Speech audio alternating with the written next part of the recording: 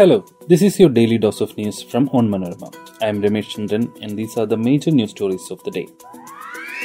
Dilip arrested based on proper evidence, says A.V. George, who investigated 2017 actor assault case. Why is groundwater not flooding Kerala? Mr. Saji Cherian mocks protest against SilverLine. Kerala engineering entrance to go online from 2023. Will Smith resigns from Film Academy over Chris Rock slap.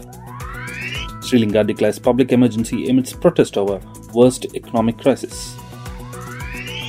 Former Inspector General of Police A.V. George, who led the probe into actor assault case that rattled Kerala, has revealed crucial details of his investigation.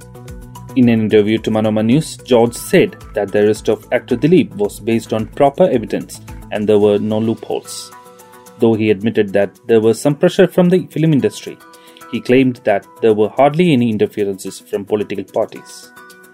George's revelations came shortly after he retired from the Kerala police after 34 years of service. A leading South Indian actress was abducted and sexually assaulted by a gang in 2017. The assault was recorded in a bid to blackmail her.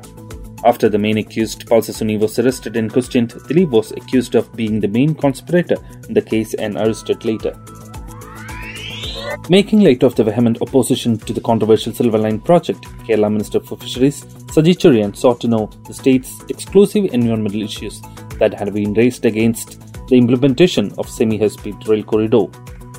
Referring to the fears that embankments to be built along the new rail line will cause flooding, the minister sought to know why Kerala has not been flooded despite it being said the state has abundant groundwater.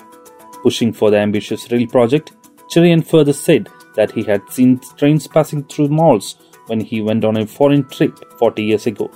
The minister admitted his party has opposed several initiatives earlier. However, those are bygone days. Whatever has to be done now should be carried out, he said. Kerala engineering and pharmacy entrance examinations will be held online from next year, the authorities informed. This year, it will continue to be held offline.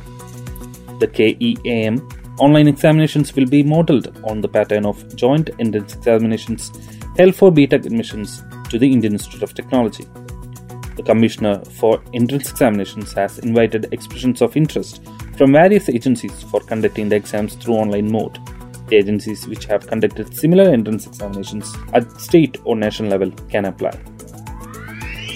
Hollywood actor Will Smith, who won this year's Oscar Award for Best Actor for his performance in the movie King Richard, has resigned from the Motion Picture Academy following the Oscar night slap at Chris Rock. In a statement, Smith said he would fully accept all consequences for his conduct. He also said his actions at the 94th Academy Awards presentation were shocking, painful, and inexcusable. Smith's resignation came 2 days after the Academy initiated disciplinary proceedings against him for violation of the group's standards of conduct.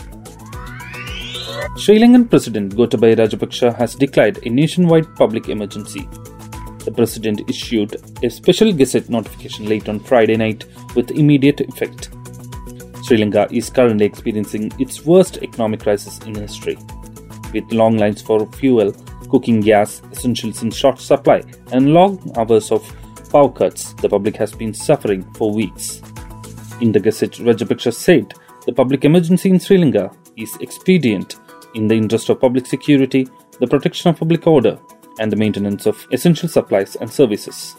Rajapaksa has defended his government's actions, saying the foreign exchange crisis was not his making and the economic downturn was largely pandemic-driven. Now let's check out the COVID update. India recorded 1,260 new COVID cases on Saturday, pushing the overall tally to 4,30,27,035. Active cases dipped to 13,445. The death toll climbed to 5,21,264 with 83 more fatalities. While the daily positivity rate was recorded at 0.24%, the weekly positivity rate stood at 0.23%. That brings us to the end of this episode. Be sure to come back tomorrow. As always, thanks for listening to Daily News Dose.